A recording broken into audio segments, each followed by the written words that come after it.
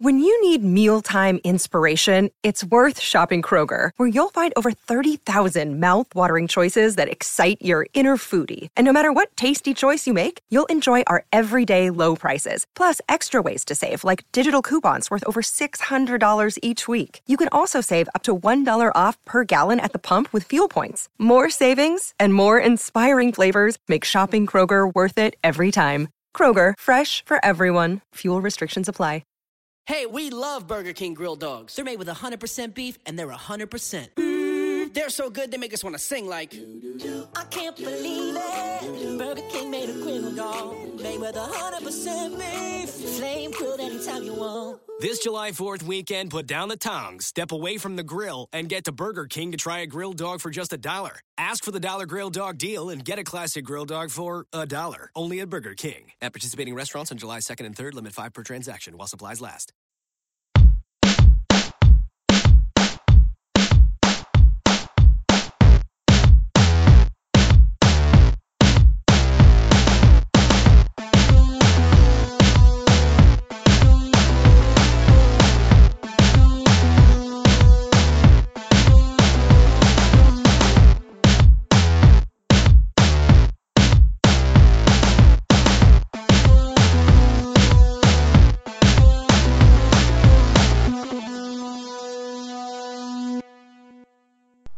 Welcome to Real GM Radio. I'm Daniel LaRue, your host, and thank you so much for joining us this week. As it ended up turning out, this ended up being a Sloan Conference in-review podcast. For those of you who are unfamiliar, the Sloan Conference is run through MIT every year around this time, late February, early March, and while it covers all sports, in the last couple of years it has really taken on a heavily NBA tone, and there are a lot of immensely talented people who are there. And I was incredibly happy to get two of them to come on and talk about the experience. And those two are Ian Levy, who writes for Hickory High and Hardwood Paroxysm, and Arturo Galletti, who writes for Box Score Geeks. And they're really talented people, and I loved having them on. But first on is Ian Levy. You can read him, as I said, on Hardwood Paroxysm, and he is the founder of Hickory High, which is hickory-high.com. Excellent site, and of course Hardwood Paroxysm is great. He and I talk for about 24 minutes. We go on various things about the conference and what you can learn from it, but also the interesting dynamic with proprietary information and how Sloan has taken on a little bit of a different tone, for better or for worse, in the last recent years because of the audition form, let's just say, of the format. And it's still a great thing, but it was fun to talk about it with him. And we also get into the NBA in a broader sense at the end, which was definitely an enjoyable part of the conversation as well. As I said, it runs about 24 minutes. So, thanks so much for coming on. Yeah, no problem. Thanks for having me again. How many years have you been going to Sloan now? This was my third year. And how was this experience, was it different than the previous years? The conference experience itself is actually pretty much the same year to year. I know on a personal level, it's been better for me every year because I'm more confident.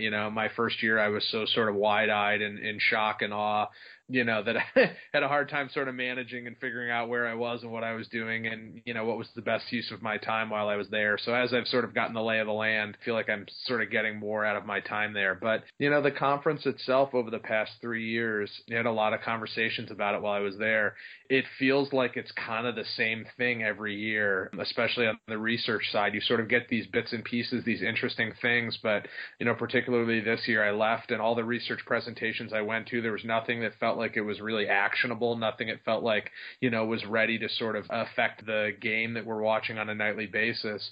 And one of the other guys from Hickory High actually used the term intellectual meat market, which I thought was a funny way of describing it. So I've sort of become more and more aware of that side of it, that a lot of the research stuff is sort of people auditioning for consulting jobs with teams and sort of saying, here's just a small sliver of what I can do. And then the really good stuff is sort of being done, behind high walls.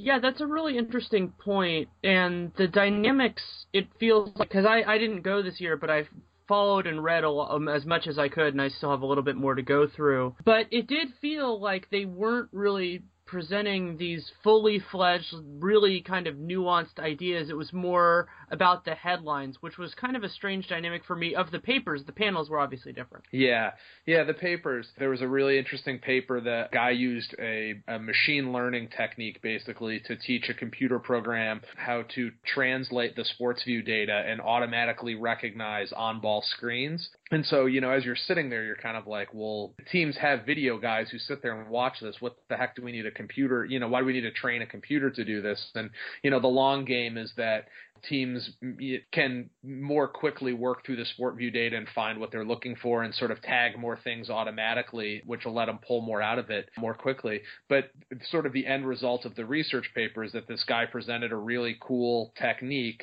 which ultimately teams will invest in. Theoretically, somebody will buy it and he'll take it to that team and we'll never see or hear from it again. If it does come back out, it'll be 10 or 15 years down the road where it's just kind of an old hat thing that everybody's doing. Yeah, and it's, I don't know, the dynamics of it just seem really interesting, but there's still a lot of value in the conference just in terms of the amount of people that are in the same room or rooms as it is at a convention center. That still has plenty of intellectual value, let's say. Yeah, definitely. I mean, actually, the two most interesting panels I went to, or the two most interesting experiences of the whole conference were both around Malcolm Gladwell, who I kind of have misgivings about in different areas, but his interview with Adam Silver was a one-on-one panel, and that was fantastic. Gladwell also did a one-on-one debate with David Epstein, who wrote The Sports Gene, and they were sort of talking about the 10,000 hours Sports Gene thing, about kind of the nature versus nurture thing for athletics. And intellectually, I got more out of those two things than I did out of any of the research papers. It's funny you said that about Gladwell, because I'm very similar in that that same way. But at the same time, I do like that he's generally good at conveying his opinions, even if I don't necessarily agree with them. Yeah, and to be honest, to his credit, he was relentless with Adam Silver. I haven't really looked in the past couple of days to see if all that video is out, but I mean, he asked all the questions that you would want somebody to ask Adam Silver. Things about public financing for stadiums, things about the age limit, things about PEDs, and he really, he didn't back off. If Silver gave an evasive answer, he followed up, he went after it, he really made him explain things, and when Silver was giving an answer that was clearly, BS, Gladwell called him on it. So it was really interesting to see. And actually the funniest dynamic of the whole thing was at the very beginning. I can't remember exactly what it was, but there was 2 or 3 questions in a sequence where Silver was making clear, both with his answers and his body language, that the answer he was giving was sort of the company line, but he didn't necessarily agree with it. There was a few different things where he would kind of repeat his answer with kind of like a wink, wink, nudge, nudge, like this is what I'm supposed to say, but, I maybe don't necessarily agree with it wholeheartedly. That's a huge departure from Stern, because with him, if you want to use the phrase message discipline, I'm not even sure if it was necessarily message discipline, because there was just one message. Yeah. And that is a welcome development, though one of the really interesting takeaways as somebody who wasn't at Sloan that came from Sloan was the juxtaposition of Silver, I think it was 2-3 weeks ago, in his All-Star press conference saying that he had seen no evidence of tanking, and then Brian Colangelo at Sloan basically saying that his teams did it. And while obviously there's some convolution in terms of what actually is tanking, and that's an argument that plenty of people have had and will continue to have, that dynamic I personally found absolutely fascinating. Yeah, being in the room, I was in the room for that panel watching Colangelo on the big screen. I definitely don't think that he really processed that statement before it came out of his mouth. And he went a few sentences in before I think it really registered what he had just said. But I think he also made clear that he was not talking about intentionally losing games, that he was talking about the organization. And I mean, I think he explicitly said this, that what they were doing was sacrificing wins in the short term and focusing on player development by moving out veterans and carving out time for young players who needed minutes, maybe some fringe guys who they thought they might turn into big values down the road. And so they were, it was not like guys were faking injuries or, missing shots on purpose. They made organizational decisions to develop assets as opposed to, push through and spend and try and squeeze every single win, they could to wind up in a 7 or an 8 seed, and then, be in a position where they have to undo all of those short-term mistakes that they've made. And that is an excellent point and goes into one of the key components of the, let's call it the tanking discussion, is that, to me, that is the form of, if you want to, I'm using air quotes, tanking that is a problem, is that I don't consider that, I agree with Colangelo that I don't consider that tanking. There are two types that I do consider. One of those is accelerating surgeries that can be delayed, which is what I personally feel the Warriors did in 2012 when they wanted to get Harrison Barnes. And then the other one, which is substantially more rare, is the actually trying to lose games. And I'm convinced that it has happened because I remember that Mark Madsen game and thinking to myself, okay, this doesn't happen a lot, but it does happen. And it's, that last game of the season, or you're sitting guys, and that goes into, I feel like that discussion has been litigated, but goes into what was one of the major components of the conversation with Gladwell, which is the wheel. Yeah, and if I could go back to the tanking thing, just one more thing. Sure, absolutely. That I love, and I can't remember who said this or where I read it or where this comes from, so I can't appropriately credit. But my favorite thing about this tanking discussion is somebody pointed out Sam Presti to me, and they said, how come Sam Presti doesn't get nailed as a tanker? Because him trading James Harden undoubtedly made them worse in the short term, and he knew it was making them worse in the short term. No matter what the line was that they were trying to sell to the public, he knew trading James Harden made their team measurably worse that season. But it was a move for the long term. It gave them more flexibility. It gave them young assets. It gave them, draft picks.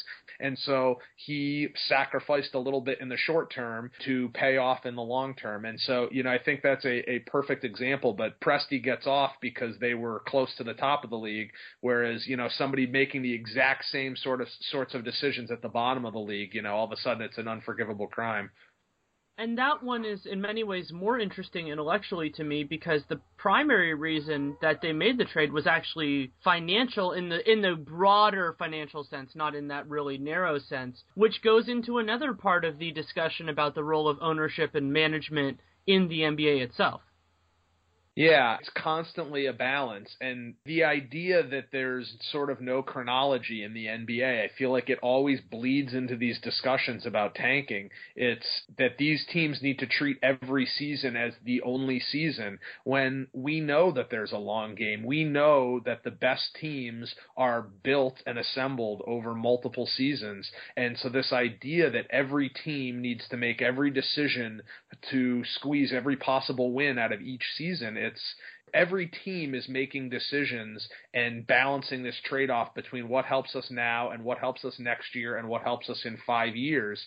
And it seems unfair that certain decisions, get highlighted because of how people have weighed that balance. I mean, if you're honestly making a mistake and you're misjudging what's going to help you now, that's one thing. But if you're making a decision saying, I'm willing to maybe not be the best I could this year because I will be in a better situation 5 years from now, I don't think that's shooting yourself in the foot necessarily. Absolutely, and that dovetails really nicely into one of the more interesting player development things that I think could end up being the story of the 2013 draft, which is that long-term project like Giannis and Rudy Gobert, instead of staying in Europe for a couple of years and getting the benefit of that and also the huge financial benefit of not having them start their rookie contracts at such a young age, those teams made the decision to bring them over early and have them play in the NBA and get used to the culture. And that's another completely justifiable decision that makes their team likely worse in the short term. Yeah, it's the same kind of thing, but it's all these shades of nuance, and so certain decisions, get hammered for being tanking, and certain decisions are, shrewd player development moves or shrewd financial moves, and it's just, the discussion often seems inequitable to me. Yeah, that's an excellent way to put it, and I think that's a fair transition into the wheel itself, and what was surprising wasn't so much that it got discussed, but it seemed how open and accepting Silver and in general the NBA people who were on the panels were to it. Yeah, I think Silver walking into this thing sort of, I don't know that sort of like making the league distinctive or sort of putting his stamp on things is necessarily really on his radar, but there's clearly a willingness, or he's clearly trying to frame himself as somebody who is willing to talk about these things, to possibly make drastic changes, to really look at all the different parts of their game and make improvements where they need to be made. Until some of these radical things are put in place, the wheel or the 4-point line, or, doing away with the conference playoff structure, whatever it is, until those things actually go into effect, it seems like some of it's just sort of talk for window dressing. Yeah, and it does change the conversation from what it was with Stern. We joked about it earlier, but that, it seemed like everything was edict more than it is. But you're right that until it becomes action, it's just lip service at this point. Though it is, I would say, welcome lip service, even though I actively dislike the wheel. Yeah, I'm not a huge fan of the wheel either, but yeah, I mean, I do appreciate that some of these things are on the table. It's welcome discussion, and there's a lot of wild ideas out there, so I don't necessarily like the idea of everything getting in the door, but the tack of saying that basketball's not perfect and we're willing to look at everything we can to see if we can make it better, that framework, or coming from that perspective, I think is a good thing, whether I agree or disagree with all the individual things they're talking about. That's a really good way of looking at it. When I was at Sloan last year, I gave a lot of thought to kind of where I thought that conference and the discussion of the people who were at it will be in, let's say, 5 years. Have you thought about that at all? Of what do you think we'll be talking about then? I don't know. It seems like every year there's kind of a hot thing, and this year I don't, I guess I don't know what it is.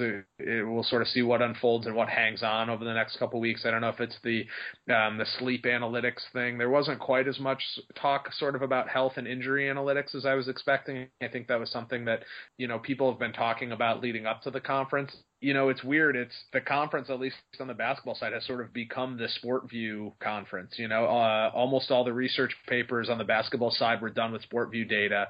And so I would like to think that, 5 years down the road, we'd be looking at research that's done with other data. And, everybody's so focused on, what we can pull out of the SportView data, and that's fantastic. But I think, we can get so lost in that visual spatial stuff that there are other things, that can get ignored.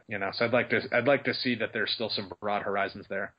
Yeah, and I've been thinking a lot about, I had Amin Elhassan from ESPN on a couple weeks ago, and he was talking about the competitive advantages of ownership, and one of them was something you mentioned early in that answer, which is psychological testing. Mm-hmm. And obviously it's going to be very interesting in terms of things like privacy and all of that sort of thing in terms of specific athletes, but I feel like the human body and the human mind are the most intellectually interesting of the avenues. The question is just going to be whether the conversation can match the interest. Mm-hmm. And last year going into SportsView, that was one of the things, we were starting to see the SportView stuff and see things about the speed that people can move. And there was a paper, there was a research paper at the conference last year about like G-force and which players, their movements were generating the most G-force.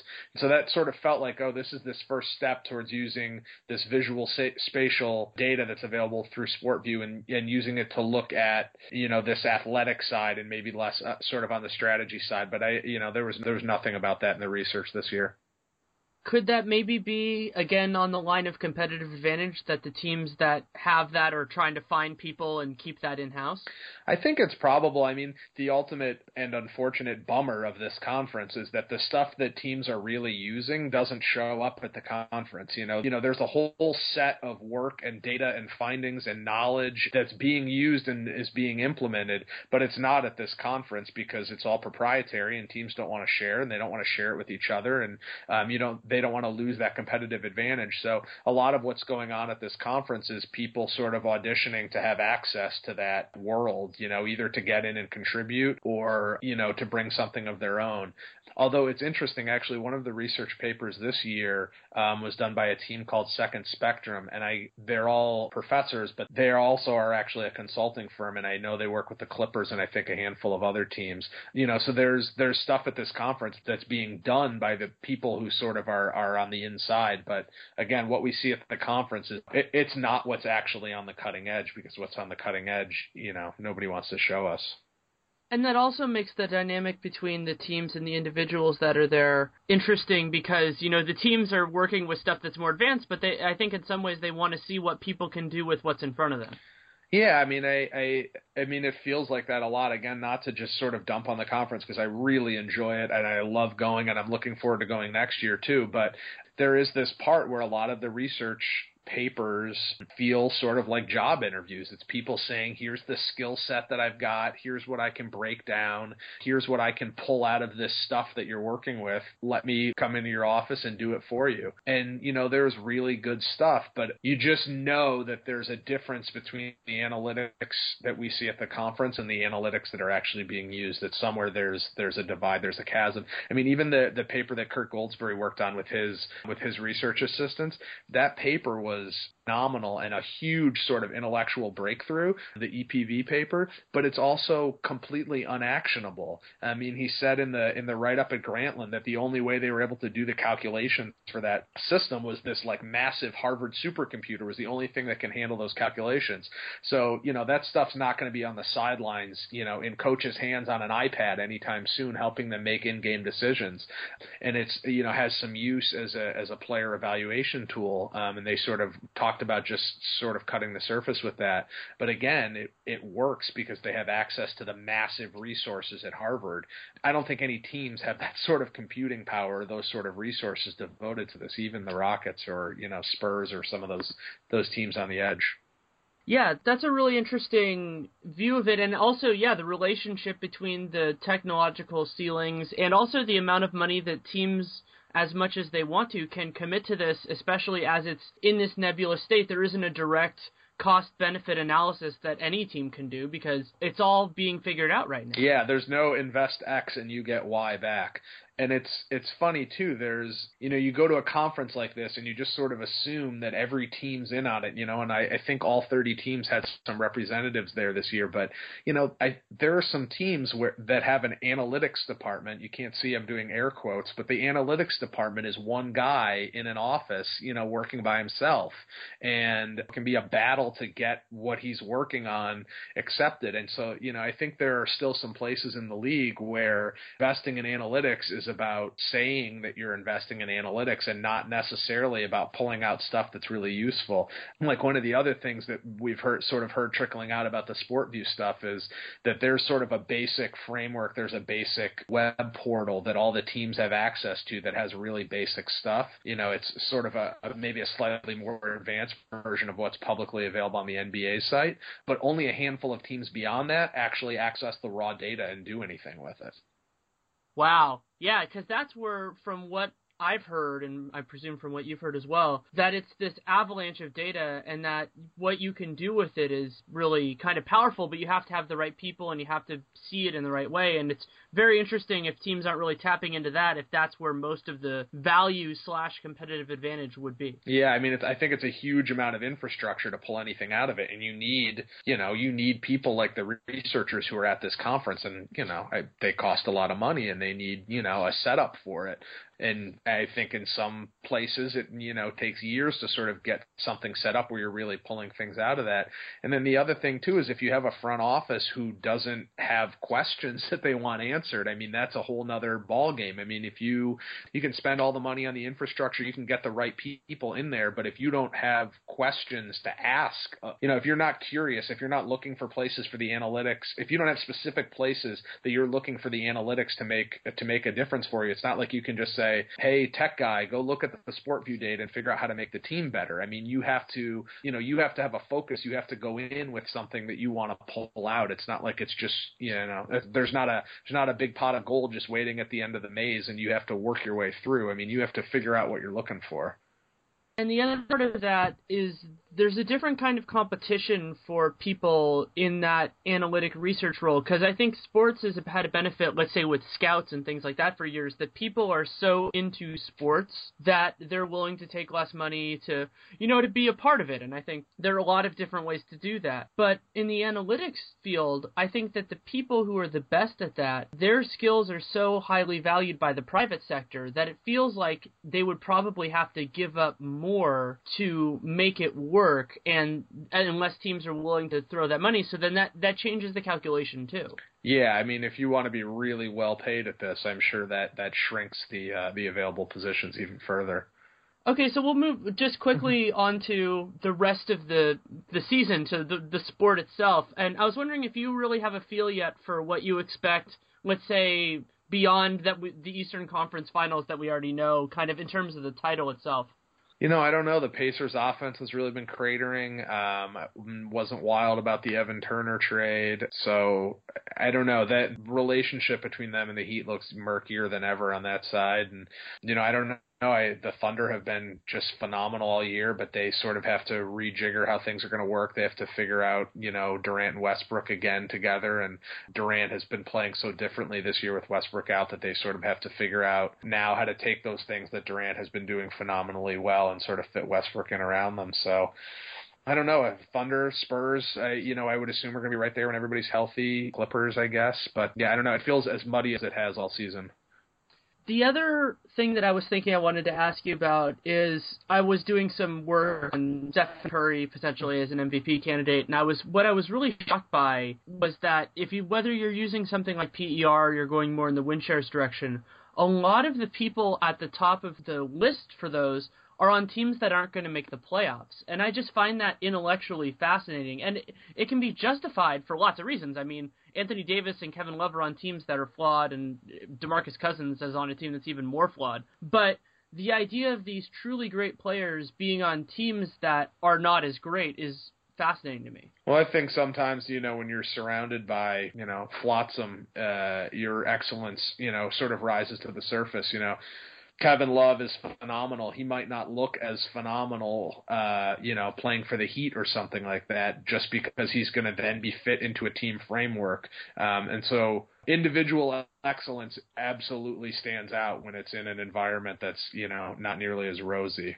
Do you think, it'll be interesting to see, because obviously at some point some of those players will be in other situations, and to see how that fits together. And we saw that with the Miami guys. It took years for that to adjust, and then LeBron ended up becoming what LeBron is now. Yeah. So we'll see how it all works out. Yeah, absolutely.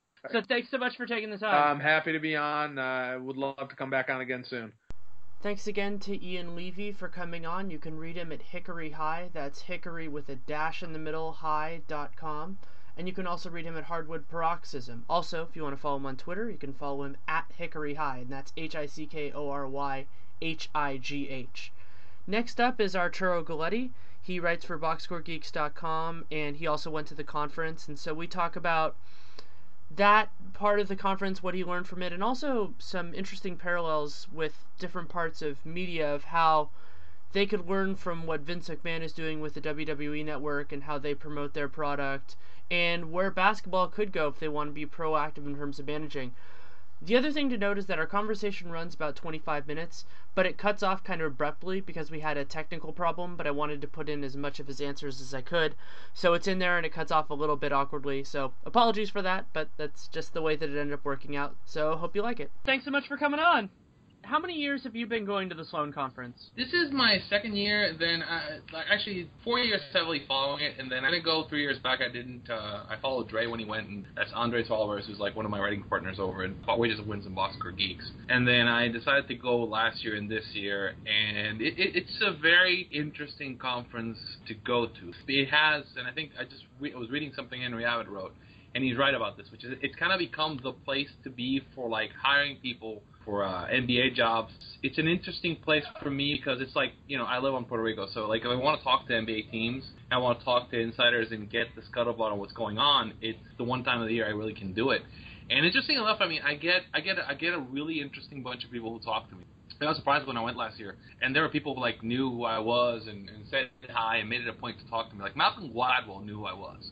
And Malcolm Gladwell was like, oh yeah, you guys wrote with Dave, and he knew kind of what the stuff that we wrote, which was kind of interesting. And again, he's not the only guy. There's guys, and again, I'm not going to, again, you don't name sources, but there are guys on teams that want to talk to you and give you information and confirm things that you kind of know that, if you're writing about the NBA, it's really valuable. The conference is what you make of it. You need to be willing to talk to people. You need to be willing to engage. We wear these ridiculous T-shirts so everybody knows who we are. So we've been there 2 years, and they've become kind of like shared on Twitter because, our readers help us come up with them, but they're kind of silly. So we're the only guys. Everybody's wearing suits and interviewing, and we're walking around wearing joke T-shirts, and everybody's just staring at us as we walk up and down the floor.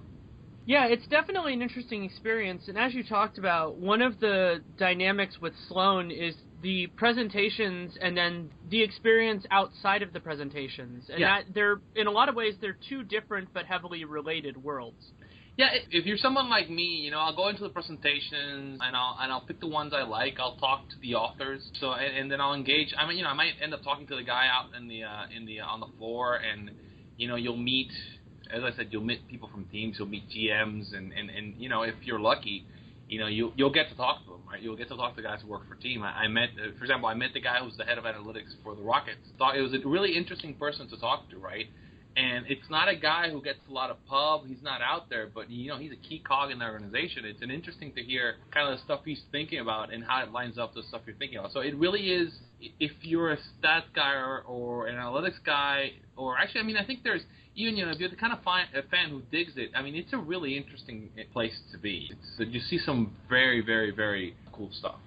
Yeah, and it's also been interesting to me as somebody who went last year and followed it this year without going in person, how the NBA has, to a degree, kind of taken over Sloan in terms of, if you look at the research papers or you just look at the presence of the different sports, it feels like basketball has really embraced that, which is interesting considering its relationship with analytics or sabermetrics, if you want to call it that, over time. There's an interesting dichotomy that you notice on the floor, and this is something, I notice it. You mentioned the research papers, and I'm going to kind of go on a tangent and come back, which is, you'll get things like, the hot hand paper that went out, right? So the information goes out, and it's written, and it's properly written, and you can actually, if you know what you're reading, you can understand what it's actually saying, but people take the wrong thing necessarily for it. No, people don't necessarily ask the right question. So that particular paper, everybody's talking about how they proved the existence of the hot hand. They didn't prove that the hot hand exists, per se, so it isn't that miraculously you'll start making more shots. What they proved was there's a hot hand bias. So the players, the offensive players and defensive players, believe that there is a hot hand. So the offensive player starts taking more difficult shots, and the defense adjusts for it and makes it tough. And at the end of the day, what the hot hand leads to is you actually get a loss for it, because what happens is, because the defense is tough enough and you select tougher shots, then your actual offensive efficiency dives as you fall into the hot hand as you go on. You're more likely to take a loss for it. But then everybody just talks about how they prove the existence of the hot hand, and they just kind of miss the point. So the point being, there's a lot of information, but it does frustrate me a little bit that people don't seem to kind of get what actually is there. And I think part of it, when you're presenting that paper, you want to get this snappy idea out there, and people kind of focus on the wrong thing, or they sell the wrong thing out of the paper, right? So one of the big papers there, and I'm not going to mention which one, but there were some there were some things that were wrong in that paper and what they presented, and there were things that were wrong in how they set it up, but from talking to the authors, they knew about it. They were really just wanted to get on the show. So they knew they were taking shortcuts. They knew they had some flaws in what they're presenting, but it was a nice headline-grabbing paper. The rigor is kind of interesting. So to me, it's the background thing is more interesting than the foreground thing, which is happening with the papers, because there's some flaws. And again, the other thing I was going to, this leads into what I was going to say is it's the money ball thing. The teams know what they're doing, and the teams that have an advantage aren't selling it, right? So in my personal case, there are teams who very specifically know who I am, and there are teams who very specifically come to talk to me about the stuff that I do, and they're not teams that are necessarily out there saying that they're doing it, right? You get what I'm saying, right? So they like some stuff, they'll come and tell you that they like it, but they're not going to come out and say it in public. Yeah, there's a big difference there, and the conference allows that, I wouldn't necessarily call it anonymity, but it allows for those sort of casual relationships, let's say, to form. And that is, in certain circumstances, depending on what you're looking for, one of the huge benefits of it, is that it puts a lot of people that aren't usually in the same room in the same room. Yeah, I've had some very interesting conversations. I started doing this as Professor Barry put out a call for guest posts. I started writing. I did not think that this would lead to me 3 or 4 years down the path talking to, actual NBA people in meaningful conversations about, here's my suggestion about what you should do with your team. And then, they're not only they're humoring, but they're engaging in a conversation with you. And it's a rather interesting kind of thing for as a fan for it to happen, And as I said, it's a very interesting kind of mix of people, and it's a very valuable mix of people. I think it is. I was having a Twitter argument about whether or not there's value in analytics content, and I think there's real value in analytics content, but you kind of have to understand where the value comes in, and I think that was actually one of the key things about Sloan was that it was the first time, and I remember I was listening to the conference, Silver was asked a question by Malcolm Gladwell about gambling, and the word gambling was said by the commissioner without any derision whatsoever. It was he used it in a positive context. And the hidden secret in the room, there's sharps everywhere. There are people who are into it, and they're into it in that conference, and they're everywhere. And I think this was the first time whether, as opposed to being kind of like the second-class citizen there, they were accepted and respected. And I think that's part of what drives that content, part of that drives with the purpose. I mean, there's the teams that want to run, have an advantage over the other teams, but there's the sharps that are out there that want to have an advantage, and people don't know the gamblers that are out there that want to have an advantage. And I think those folks are out there, and I think there's a dawning recognition that those guys drive eyeballs and drive people to sites, right? So there are whole sites whose business model is built around providing information to this. I think the big sites are they've always had it, but I think there's a bigger recognition that this is something that drives business, Yeah, and there's also always been a really interesting relationship between the NFL and that sort of gambling, because functionally speaking, that's the real reason why injury reports in the NFL exist the way they do, is so the gamblers know who's going to play and who isn't, because otherwise teams could restrict it, and I think that would be fair conceptually, but it's that pressure. But the NFL does it in kind of this wink-wink, nudge-nudge way, and what's interesting about the NBA is I feel like they're getting more open about it, which I think is a good thing. Yeah, I mean, I think there were some real things that I saw as negatives there, but I think that was a real positive, because it's the thing that, is going to, to be honest, I mean, that's what takes the NFL to the next level in terms of how engaged people are with their fantasy teams, how engaged people are with picks and point spreads and whatnot. And I think, the NBA,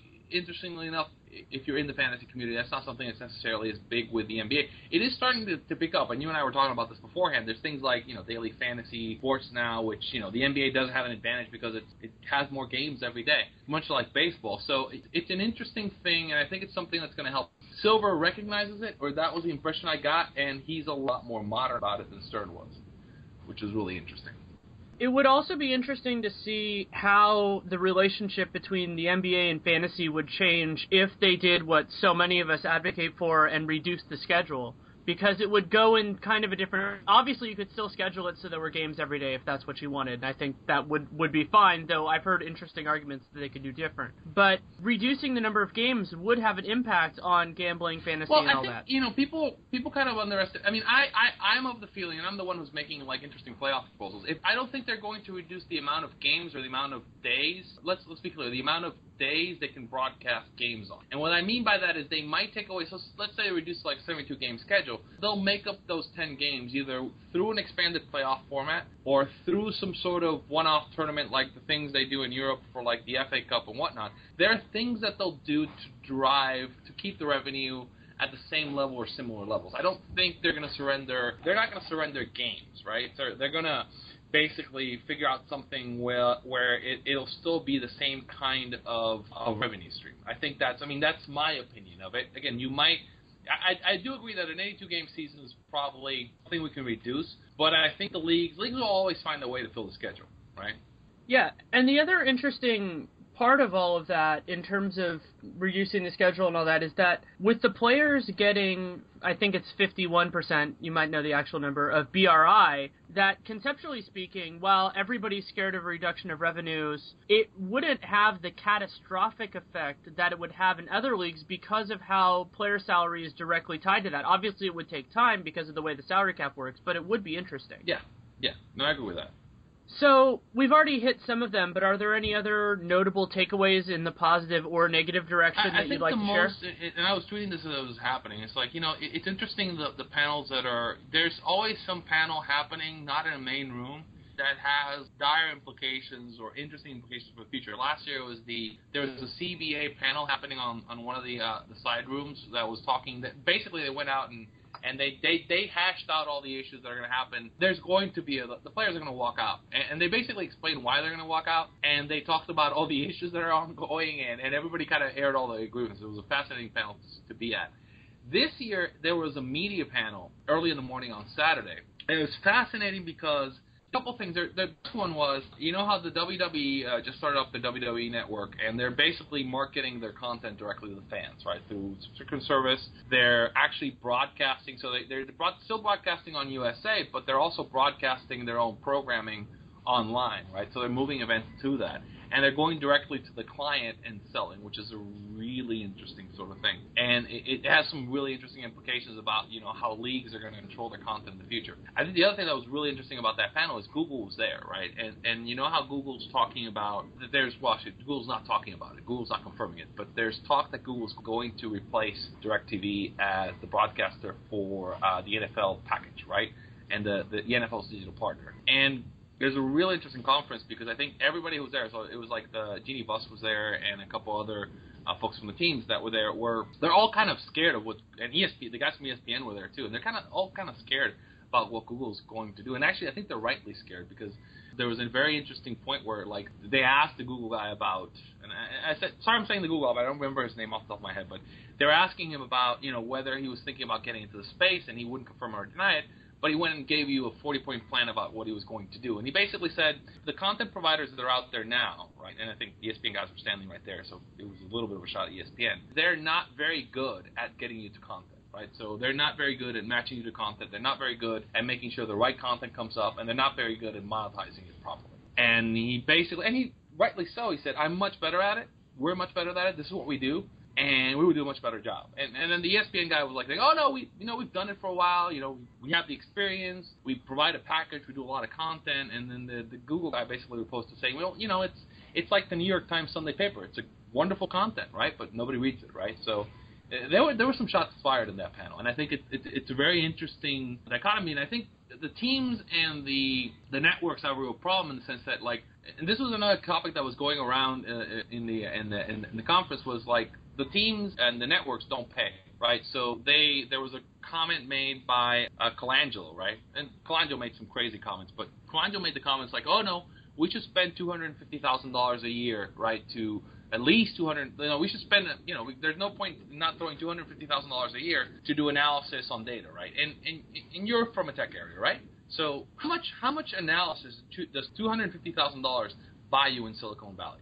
I'm not too closely in the field, but my thought is not a whole lot if you're looking for quality people. The point is, like, they're trying to hire all these, like, interns and like just graduating guys who have no experience, and that's fine if you're competing against like Fox Sports and NBC Sports and typical media companies. But once like Google gets in the field, I mean, Google's just basically going to kill them. I mean, like, Google is built around better SEO, better search engine optimization, and really, I don't think ESPN's prepared to like take them on if they start getting into that space. And there was every indication from that panel that Google's coming for the space. It's like, they just got done taking down Microsoft and Yahoo, and now they're coming for ESPN.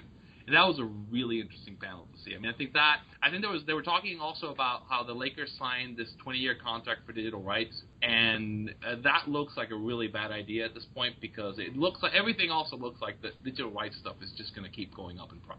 Yeah, that's definitely interesting. Yeah, the other part to me about thinking about Google in relation to the leagues and everything is that something, particularly Ethan Sherwood-Strauss and I, but I've talked about it with other people too, maybe even you, is that the NBA League Pass system needs a ton of work, and that somebody like Google could do a part of that incredibly well. The interesting part is they've already done it. They do I believe they do the package outside of the U.S. It's not like they even have to develop it. They've already got the NFL package for outside the U.S. All they need to do is just adapt.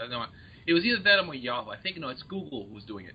So it's not like they need to develop it. We know that they have better tools. Everything I hear about is the European package is better. They just haven't been allowed to break into the market because the NFL stuck with DirecTV. So no, I mean, yeah, they could do a fabulous job. I mean, right now the League Pass app is sad. I have to.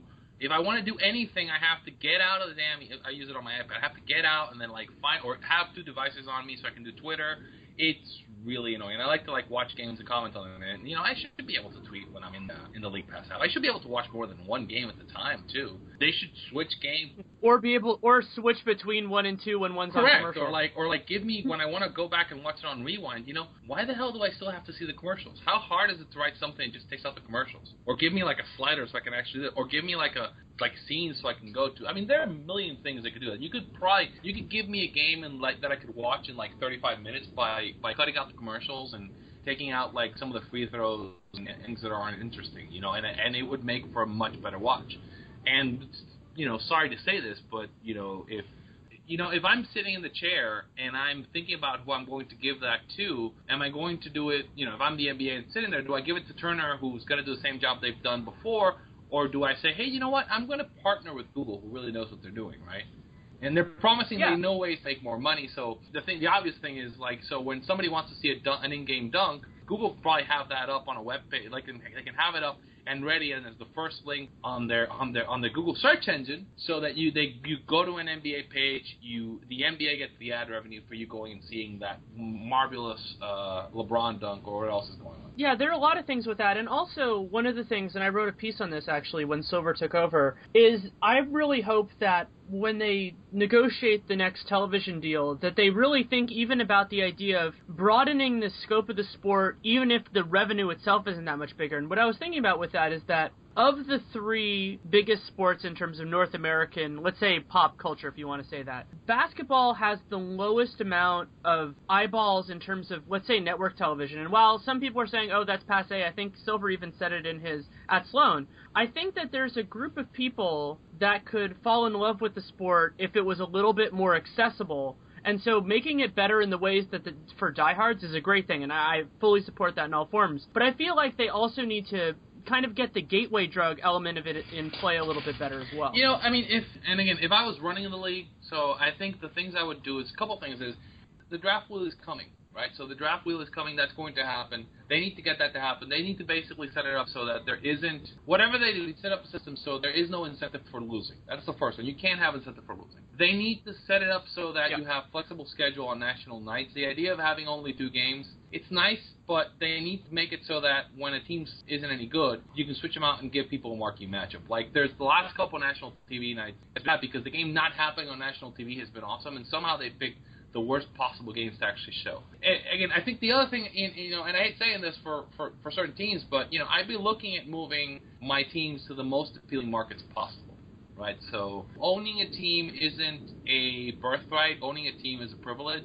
And if I'm a league, I'm trying to get these teams in the most attractive markets possible, right? So you're trying to sell and grow the game, and I think that's something you have to do that. And I think it's an interest looking for ways to make the fantasy component and kind of the warrior component of the game more interesting. How do I make it so that it's something that's it's easy to use and more appealing? Because, this is how people interact with leagues now. You want to make these things so that they're more attractive and they're more interesting to people to use, right? So you want, again, how do you get the casual fan hooked? Right? How do you get them into the stadium or caring about that or looking up information? And that's kind of the things you need to do. That's what you need to start thinking about. Yeah, and the other thing that they need to do is there are a lot of different ways to get your hooks into people. And sometimes it can be, having games on network TV. It can be fantasy. And the other thing that they've had a lot of trouble conveying over the years, which is shocking to me as somebody who's covered the league in person for so long now, is it's a great live experience. And it's one of those things, like a classic example I use is that my sister is not a sports fan at all. She actively dislikes it. And I took her to a game that I wasn't covering, but just a game I attended. And we got good seats. It was a team that wasn't very good. We got good seats. And at the end of it, she didn't say, I had an awesome time, but she said, I understand why you're so into it. And if you can at least get people who are actively disinterested to that stage in one game, then you have a good product. And so you just need to figure out a way to get into people and to show them that and have faith in that it will carry them as long as you can get people in the door. I think the other thing, and I was talking this to somebody, is like, Vince McMahon is a visionary. And I say that with the understanding, and I've been a fan, and whoever's not a wrestling fan won't understand it, but like he's the guy who like looks at how to sell people and how to take care of his, and how to grow his business to the maximum. I think they've done a fabulous job, and I was going to make the point of selling the stories and the backstories and selling to a non-traditional audience. And I'm talking about the stuff they're doing with the Divas, and they're talking the stuff they're doing in terms of reality TV on E.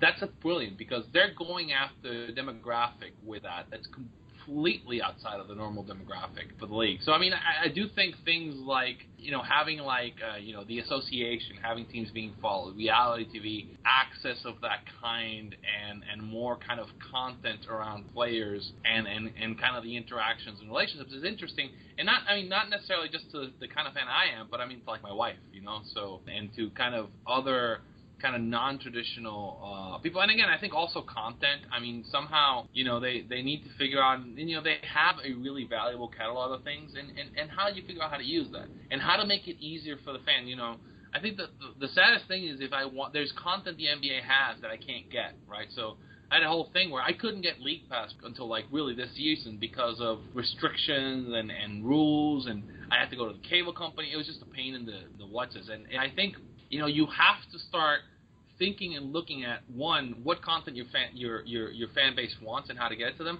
but also, how do you package your league in such a way to make it attractive to non-traditional fans, right? And I think, again, they have real luck with this in the sense that, like, they are larger-than-life personalities. It's a sport where, like, you see everybody's faces. It's less people on the court.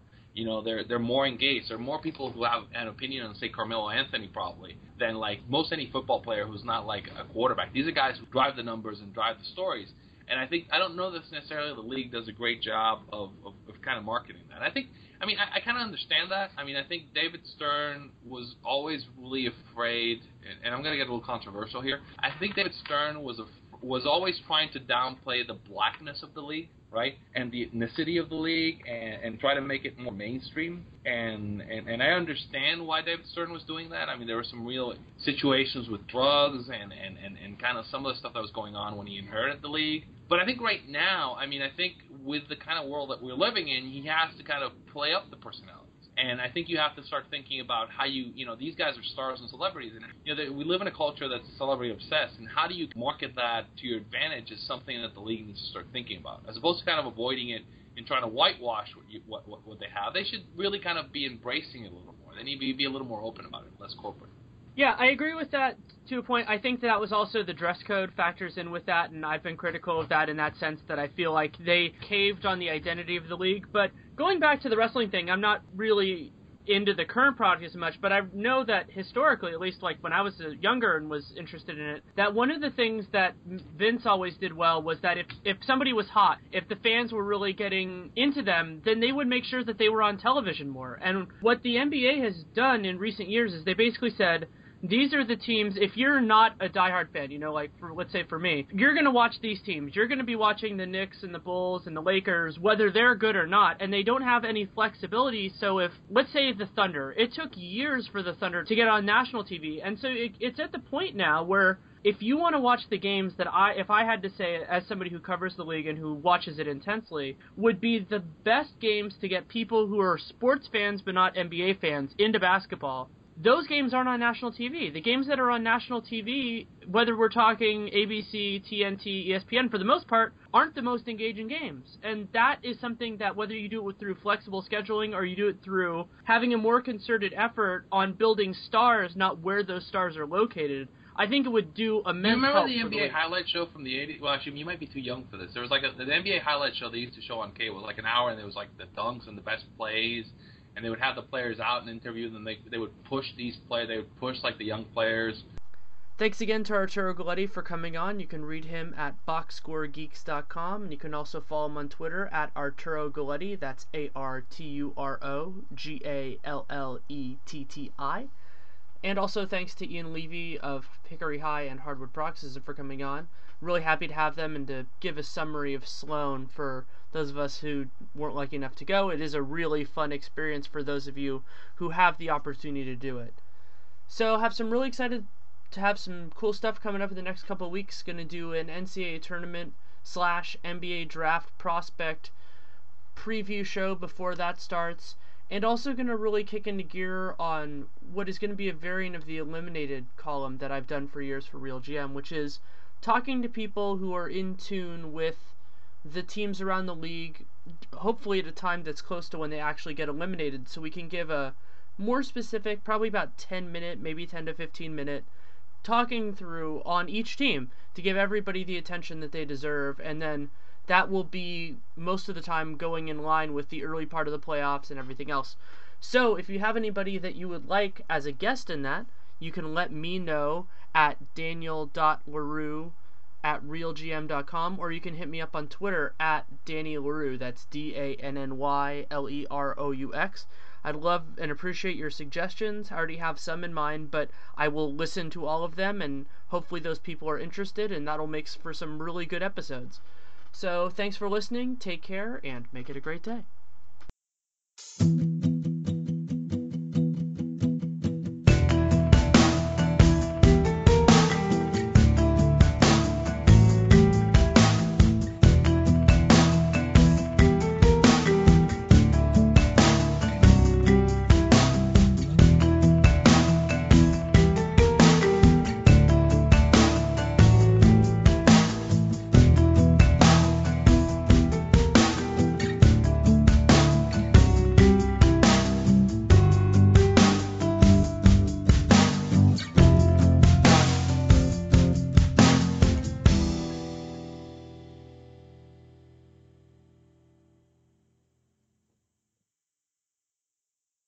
When you don't go to Geico.com, car insurance can be confusing. Like Swedish techno confusing.